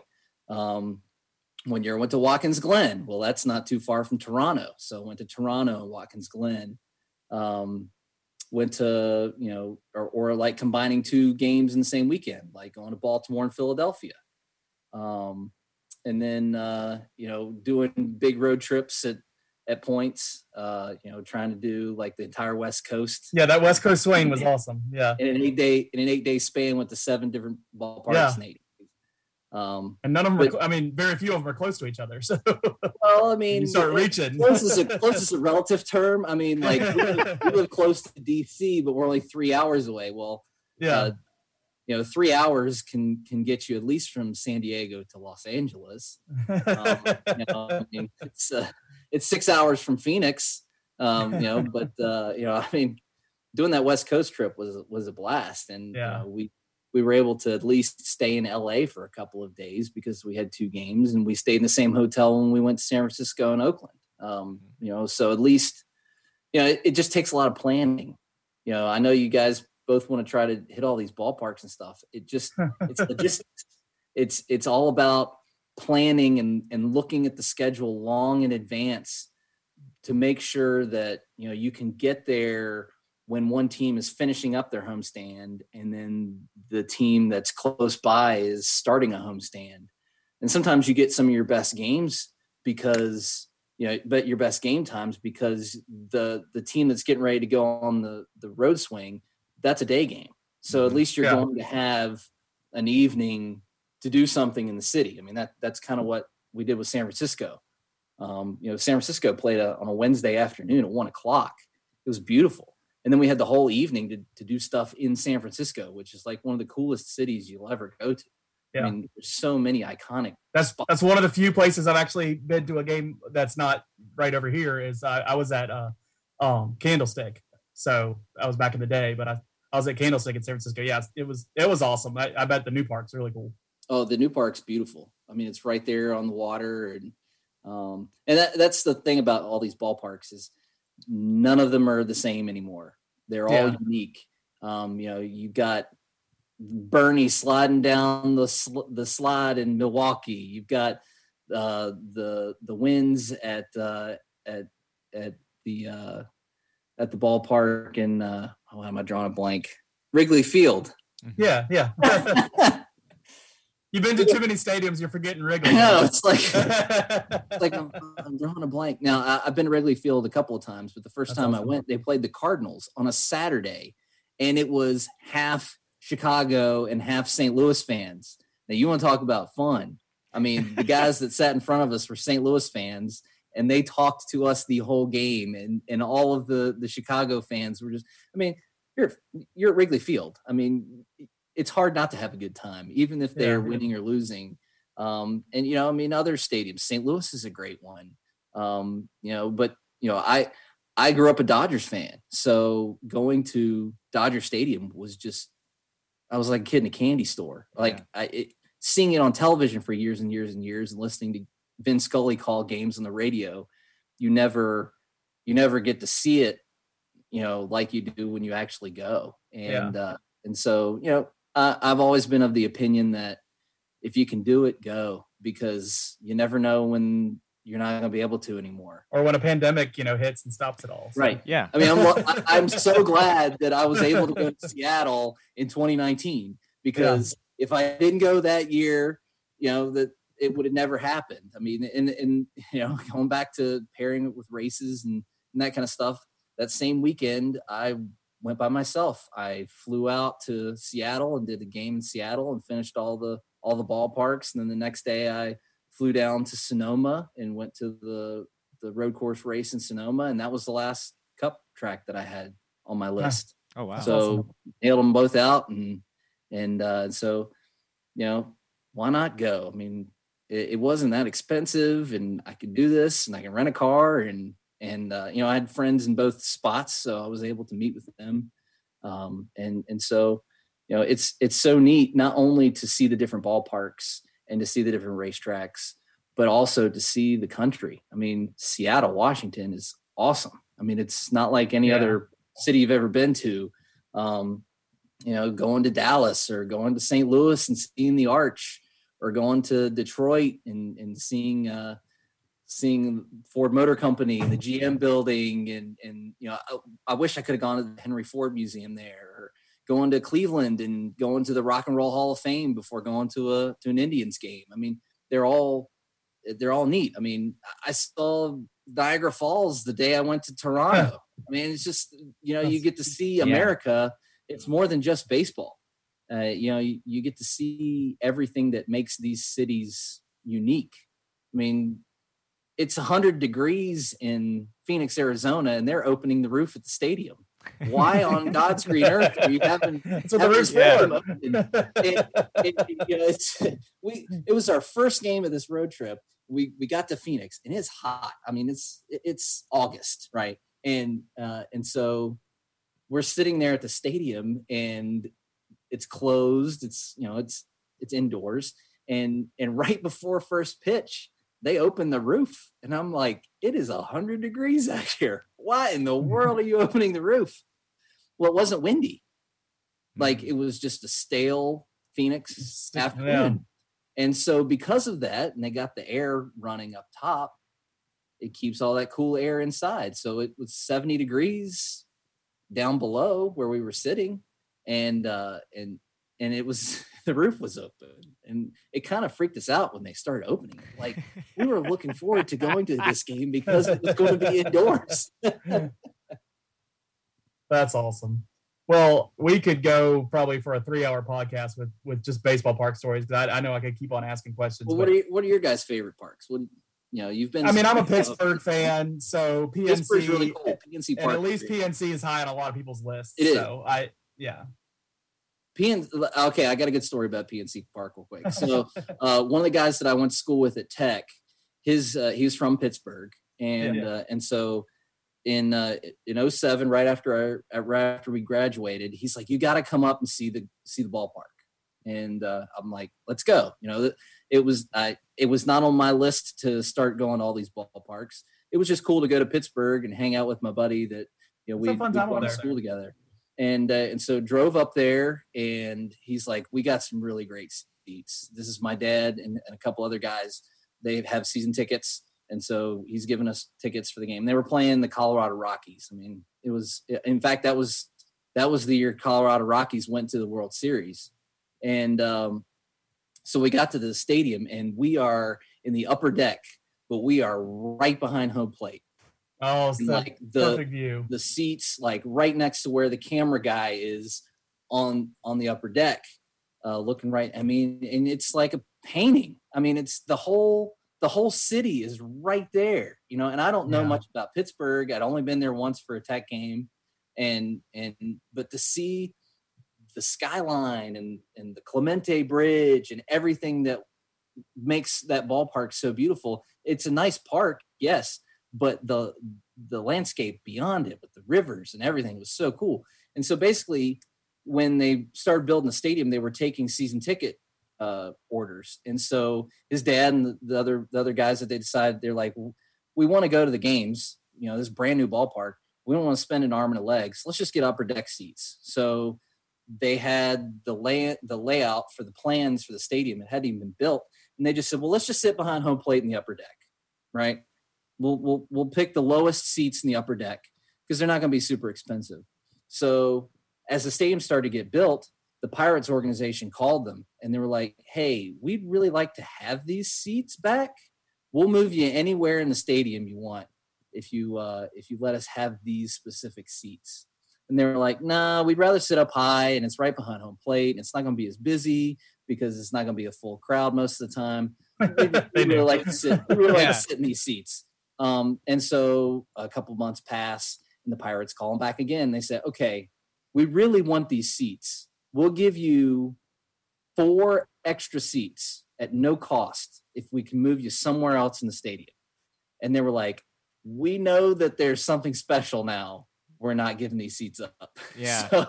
So I mean, it was beautiful. And that's awesome. I still got pictures from that game and you know, I'm wearing my Hokies United shirt and the stadium and the skyline in the background. It's really cool. I mean, there's stories with every ballpark. I mean, it's more than just the game.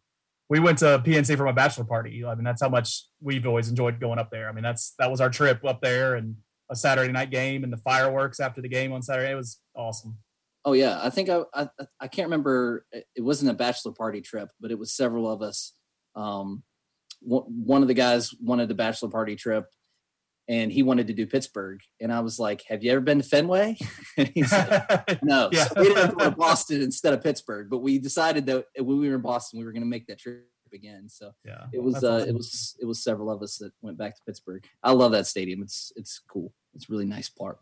I was going to say, outside of Camden Yards, I've been to Nats Park, and then the only other one I've been to is because I have a buddy that lives in Arlington, so we have a free place to stay when we go.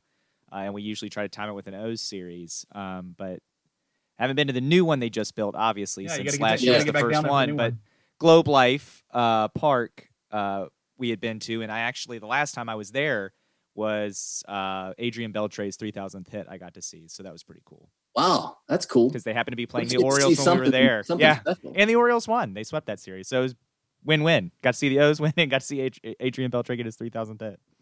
There's not many like specific, you know, milestone events that I saw at some of these games. I will say that the night I went to Yankee Stadium, Mariano Rivera blew a save. So that was that was a very rare win-win. Yeah. I mean, like to blow a save, like, you know, he went into the Hall of Fame and they're like, he only lost so many games. And I was like, man, I saw him lose a game against the Angels. That's crazy. That's not the walk on the moon stat, but it's played under Sandman and all that stuff. And I was just like, this is kind of bizarre. but you should go to more Yankee games when he was pitching. Man, if you're there for the Mariano blowout or blown saves, man, you should have gone more. But like you said about it was just different.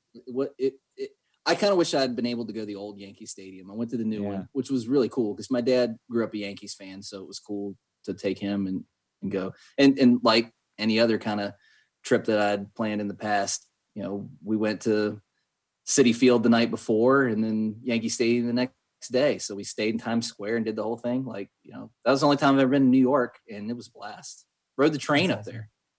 But like you said, Very with cool. the Nats World Series tickets, I felt the same way about that Adrian Beltre game because we knew going into that series, Adrian Beltre's, unless he goes over, he's going to get his 3,000th hit at some point in this series. Yes. So he didn't get it the first night, and I think it was he had one hit in the second game, and so we were like, okay, he just has to get a hit in this last game.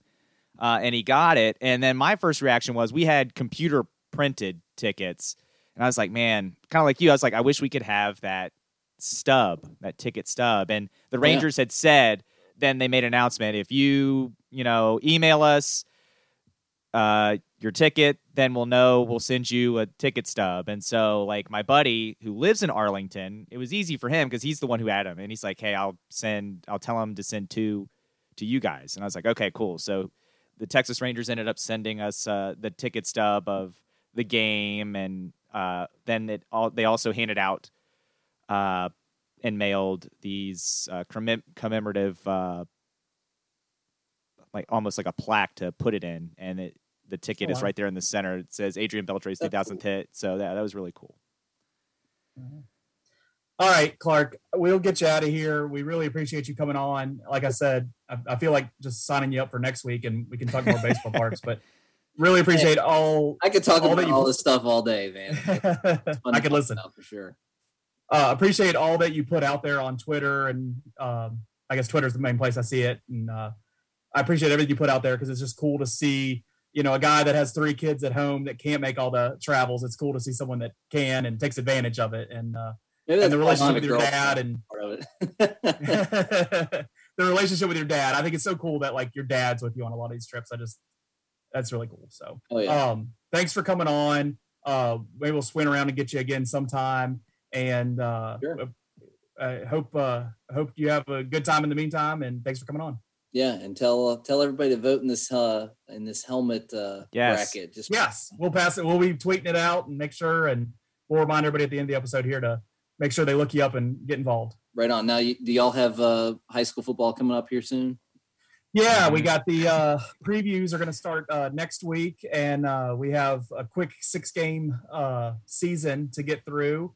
And we're used to covering it on radio is our normal plan, and we're going to see what all we can do this year. But yeah, it's going to be a quick and fast season. But hey, all the Riverheads fans listening hope to be down in Salem that first weekend in May. They'll be there. They've been in Salem the last couple of weeks. So. Oh yeah, I've a couple of years. Yeah, I've been to plenty of those state championship games down the street. Yeah, yeah. I actually every year I've covered high school football, I've been in Salem at the last week of the season because Wilson was there the first year, and then Riverheads every year since. I was going to say, the only way Riverheads won't be there is if COVID beats them. So let's hope it doesn't beat anybody right now. Yeah, I hope not. Against that. Yep.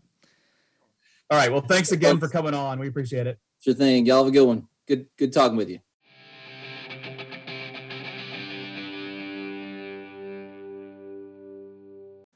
All right, D block time, and once again, thanks to Clark. I know that was probably the longest interview we've had on the podcast. I think it's well worth it. And like I said, in all honesty, we could have gone twice that long with all the cool stories that Clark had. So thanks again to him. And make sure you guys follow his Twitter feed. Go to his website, interact with this helmet bracket, and he always has cool things going on. One of the cool things I didn't bring up was like his concept uniforms that he's made for basketball and baseball for Hokies. And the baseball one was so cool. He went through and like modeled Hokie jerseys, baseball jerseys, uniforms after Major League Baseball franchise. I was the coolest thing when he was putting those out, and they're on his website, so you can look that up. So go find that stuff and enjoy it. So, D-block time, what's dominating life, and we'll just talk about the Super Bowl here because it obviously dominated pretty much, I would assume, everybody that's listening's Sunday. And I put out a tweet of, hey, tell me something other than the football with Super Bowl Sunday that you enjoy the most. I just too much interaction to grab hold of there. So I'm just going to focus on what I pulled away from Super Bowl Sunday. And I'm joking. And the commercials, the halftime, and the food. And I kind of split up what I wanted to talk about into not the good, the bad, the ugly, because that's just too much negative and it just gives you too much to chew on there. I'm going good, neutral, and not so good. So the good, I thought that anthem was good. I'm not a guy that is looking forward to the anthem, really cares who's singing the anthem. The anthem happens every year at the Super Bowl, and most times I'm just like, okay, it happened. Like everybody's like, Lady Gaga was so great. I'm like, okay, it happened. During that anthem, we kind of paused. I was like, this is awesome. I really liked it. Like I liked the vibe with Eric Church. That my brother-in-law was in the room, and he's like, I'm a guy that doesn't like the anthem to be messed with at all. I like that. I thought it was good. Obviously, there was symbolism, bringing a country artist and a R&B artist onto the same stage for that, and it worked great. And both performers did perfectly, and I enjoyed it. I liked it. Yeah, I don't have. Or a do strong you hate opinion. America and not like it? I don't have a strong opinion about the anthem. I don't like Eric Church, so I mean, I think So you were that neutral. probably has a. Yeah, I'm neutral. That probably had something to do with my just not. Wow, amazing performance kind of feel to it. But yeah, I was paying attention to other stuff during the anthem, and there's a Not lot of America. stuff going on. Yeah, there's a lot of stuff going on Sunday, like I said, other than the game. I mean, again, when it's a 31-9 Super Bowl and you're watching to the end, you're not watching because it's a great game. You're watching because there's other The cool impactful thing about the things anthem is they happening do in it the at the game. beginning. They do it when it Well, wasn't. I know you 39. say that, but there's some other impactful things happening even during the anthem, Leland. That Was it the golf? Were you watching the golf wrap up? Was that what it was? that was not what was going on. No. I think I know what you were watching. All right. The other thing I thought was really good, another pregame thing, Amanda Gorman, sorry. She was the great poet that spoke at the inauguration. She had a poem introduction of leaders that were recognized, I think, throughout the country. There was like 3 of them, and she spoke about each one of them in a great way. I love that she's like become a star. I think it's great. Just the way she speaks and the poeticness of her poems is just, I think, so enjoyable to listen to. I really thought that was a cool thing, a different thing to have before the Super Bowl. Instead of Jim Nance just talking over, setting up the game, dedicating kind of that spot to her and let her go. I thought that was really cool. Yeah, unfortunately, this was a pregame thing that I just didn't get. I did not see. There was a lot during the pregame I did not get to. It was me getting to where I was watching the game and then just having to eat before the game started. So that was unfortunately something I missed. I'll have to go back and watch that. But I agree. I saw social media reaction to it, and it sounds like a cool thing. Jim Nance has done Super Bowls before, so it's an easy thing, I'm sure, for him at that point to just pass it on to someone else and let them have their moment. Yeah, and this year it's been such a weird year, dedicating that time right before kickoff to not talk about football and talk about examples of important people in communities doing a lot. I think was also obviously another symbolic thing, but like it was good. We build up the Super Bowl. There's so much talk that week. Like I think it's okay to use that stage for other things, and they did, and it was good. So some of the neutral stuff is probably areas where other people try to go more negative with it. And so I'm just figure you will. Commercials in general. It's been years since I thought I would say all the commercials were great in general, or just like overall, I thought there was a lot of good commercials. There was some, I maybe moved to the good category, but nothing blew me away. And I don't want to be like, there's the ones that are supposed to be stupid or supposed to be weird to stand out. I just roll my eyes and move on. But in general, I remember a time when you used to get excited about the commercials and there would be some living up to it. It's just been decades since that's been the case. So, the commercials in general, they were fine. I mean, there was a couple moments here and there. I could give a crap about the Paramount Plus network, and that kept coming back up because it was on CBS. But when you have Star Wars characters walking around and Beavis and Butthead, and I don't even know who else all was going to be on that network. I will, if you're against Peacock, I am 100% against this Paramount Plus thing. I couldn't care less. Oh, yeah. Well, I don't get Paramount Plus because a lot of the stuff that's on Peacock is going to Paramount Plus, so maybe they're going to take it off Peacock. Is it? I don't know. I didn't know know Yellowstone that. is one of those things, and that's on Peacock right now. That's there was something else that was on there that I was like, well, that's on Peacock. Why would I get this? Paramount Plus. Paramount's a lot I of will CBS. not get Paramount Plus for anything. There's a 0% chance of me ever doing that. I'm not a never guy, but nothing that they showed in that commercial pushing you towards it gave me any wanting of doing that. It's just another streaming service, and it's not a good one. Yeah.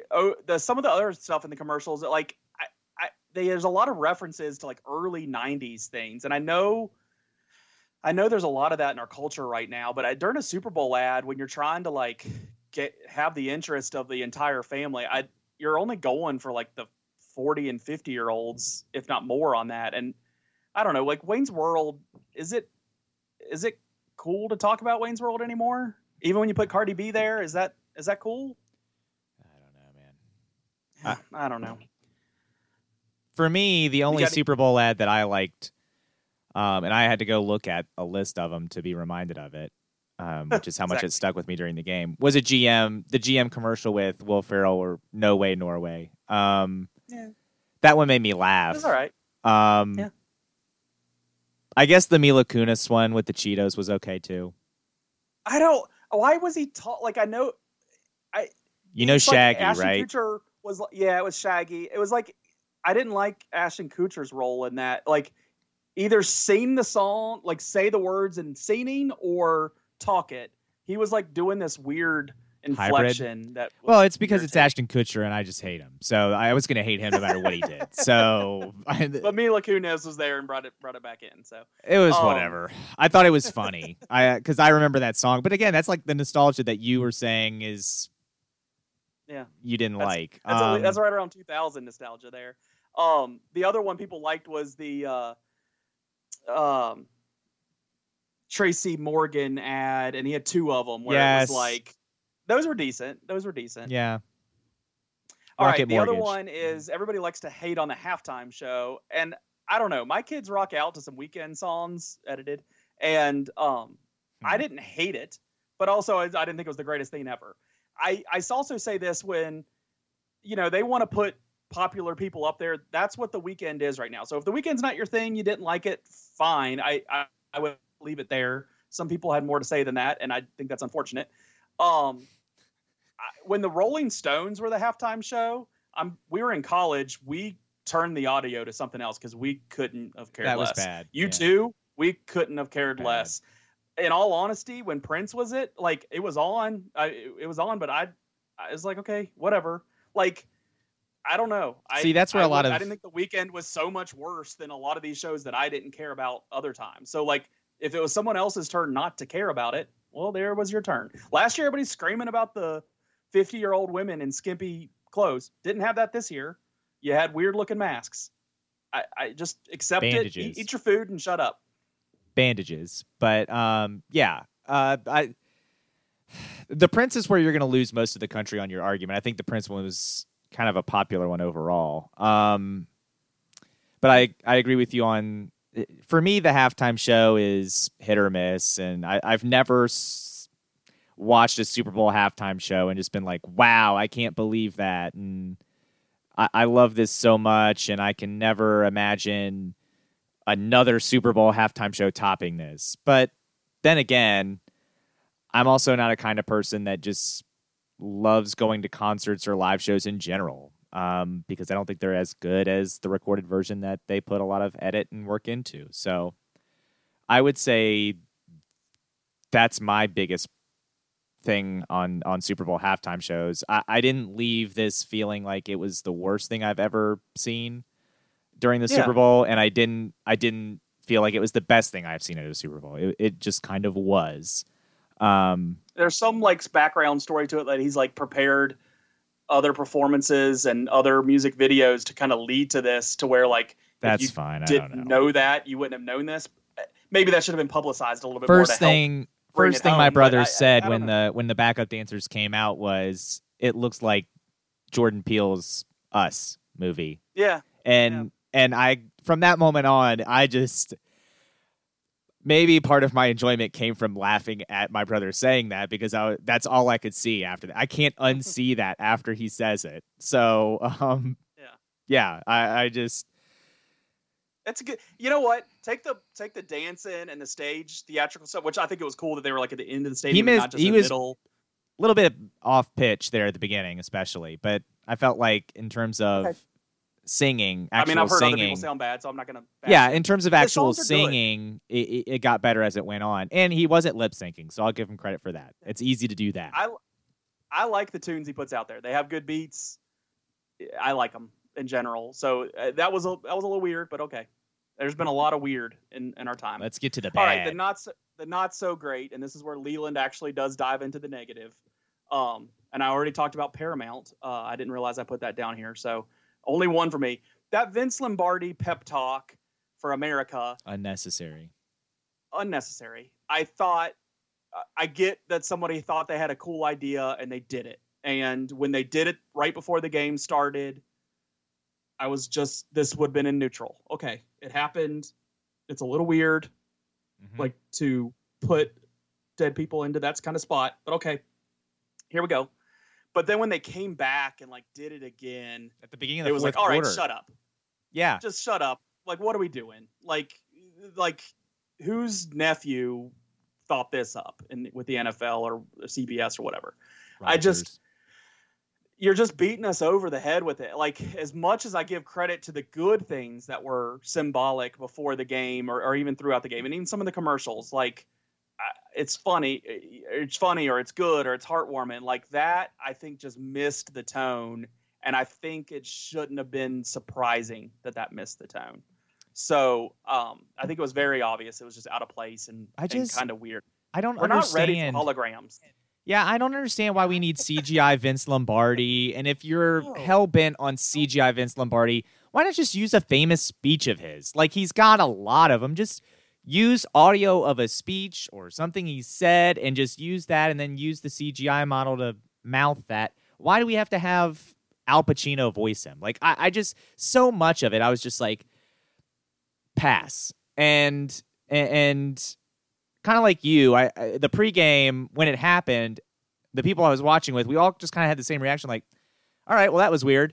And then the game happens, and then they come back in the fourth quarter, and I'm already in a bad mood because Tom Brady is going to win another Super Bowl, and I have to listen to Tony Romo just beat Tony Romo. And then it's like, here it is again, and I'm like, oh, great, I hated this the first time. Now I get to really hate it in the fourth quarter. Like, stop. No more CGI people, please. I don't need it. Yeah, I agree. Anything else you hated about the Super Bowl? Travis Kelce didn't get a touchdown. Would have been really nice for entertainment purposes if Travis Kelce could have gotten a touchdown. When you only get threes, man, you're not going to win games. All right. What is something that I need to know? What do you know that I need to know? Yeah, so I'll take this topic for us this week, and it has to do with a charity, actually. There was a young high school student who tragically passed away well before his time this last year in Front Royal. But his family and has worked to create the Brody Michael Athletic Scholarship Fund, and I wanted to bring it to people's attention down here. Unfortunately, the shirt part of the fundraiser is already over. I've gotten mine to come in. Came in last week, so I'll be wearing it next Monday, February 15th. But the reason I wanted to bring it up is on February 15th, and this is hats off to Buffalo Wild Wings, because I've never seen something like this, and they've worked with other charities, and I've been a part of some stuff with Buffalo Wild Wings that they've helped raise funds before, but I've never seen something like this, and it's just so awesome. But if you have friends or family, or you're going to be in the Martinsburg, West Virginia, Harrisonburg, Virginia, Winchester, Virginia, or Waynesboro, Virginia area, which everyone listening to this is at least in the Waynesboro, Virginia area, I would imagine. We've had some New York listeners. Okay, well then not for you, but for the Elmos probably don't listen anymore. But. Yeah, for the Virginia area listeners, and then if you're in Martinsburg as well, 100% of sales is being donated to the Brody Michael Athletic Scholarship Fund on Monday, February 15th. This is a great opportunity to help out a fun athletic scholarship fund. Basically, this goes to, and I know it doesn't benefit athletes in this area in particular, but it goes to benefit athletes in Warren County, and and I've talked to somebody who's involved and with the family and helps with this charity, and I told them, asked for permission to be able to talk about this before we talked about it this week, and I told her it is a tragedy and it's very sad what happened, but I'm glad to see what this family has been able to create out of this. Obviously, I wish it didn't take something like this for them to have to create this, but they're using this to help other athletes in that area be able to go to college. And so I just ask people, if you don't have dinner plans already or lunch plans or both, just place an order at B-Dubs, pick it up, and let that money go to a good cause that's going to help some other young high school athletes in the future. And again, you can look them up on Facebook. They're Brody Michael Athletic Scholarship Fund. There's all kinds of stuff going on. Again, I know the shirt stuff is already past deadline, I think, right now, but I'm sure they're going to be doing other kinds of stuff. But this is one that people in this area can help participate in. 100% of sales. And again, that is Monday, February 15th. So this next coming Monday, please get some B-Dubs and help this scholarship fund. Definitely, for sure. Always good. So good stuff there. Before we get out of here, I just wanted to, we had a late entry into the bad fan moments we were talking about last week. And one that we didn't talk about, even though it was Virginia Tech was involved, it was when Tyrod did it, Mikey, when Nebraska got beat in Lane Stadium because Tyrod made the magic happen. That was a bad day for one of our listeners who's a Nebraska fan and was inside the stadium because I hooked him up with tickets that day. And just moments before that, I called him and because Nebraska was going to win that game. And I said, hey, stand where we're going to meet. Shut your mouth. Don't get in trouble because I'm not helping you in some kind of bullcrap fight after this game. Like, just stand there, shut up. I'll be there in a minute. And then everything went Tech's way after that. So it was one of the best fan moments for me, walking up to him after that game. And that was awesome. So, yeah, I just wanted to throw that in there. He verbally passed that along while we were watching the Super Bowl the other day. And I couldn't let this podcast go without slipping that in. So go Hokies. Yeah, go Hokies. I saw the play, and it was fun. I loved pushed my wife out of the way and tackled Ron Ball, my good friend's dad, who played for Virginia Tech. He was sweet mates with Frank Beamer back in the day. I tackled that man in the stands when it happened. It was so awesome. Well, folks, we hope you enjoyed this. I know it's long. We've spoiled you by getting to more timely episodes, so we wanted to give you another long one. Because if I had to suffer through that Super Bowl, you all have to suffer through a long episode of this podcast. So we hope you enjoyed this episode of the Yak Sports Podcast. Again, I just want to thank Clark for taking as much time as he did to talk to us, because I know that was a long interview, but I know Leland and I both enjoyed very much hearing those stories and being able to talk to him about his experiences. And we hope to maybe get him on again and talk about it some more. But one last pitch, please. Again, Monday, February 15th. Yep. Go to Buffalo Wild Wings, help out the Brody Michael Athletic Scholarship Fund. And again, you can find more information on them by searching Brody Michael Athletic Scholarship Fund on Facebook. Until then, folks, please follow us on Twitter at Yak Sports Pod, Facebook, Yak Sports Pod, or you can email us, yaksportspod@gmail.com. Subscribe to Podbean, Apple Podcasts, Google Podcasts, or Spotify to make sure you don't miss another episode of the Yak Sports Podcast. We'll be back to talk more about how the basketball season is wrapped up for our local teams and start to look ahead toward football season next week. Until then, folks, have a great weekend. Enjoy a football-less weekend. And as we get ready for college basketball, I guess. That's the big next one. But until then, folks, have a good night. Have a good week. You've been listening to Yak Sports, your Augusta County sports podcast.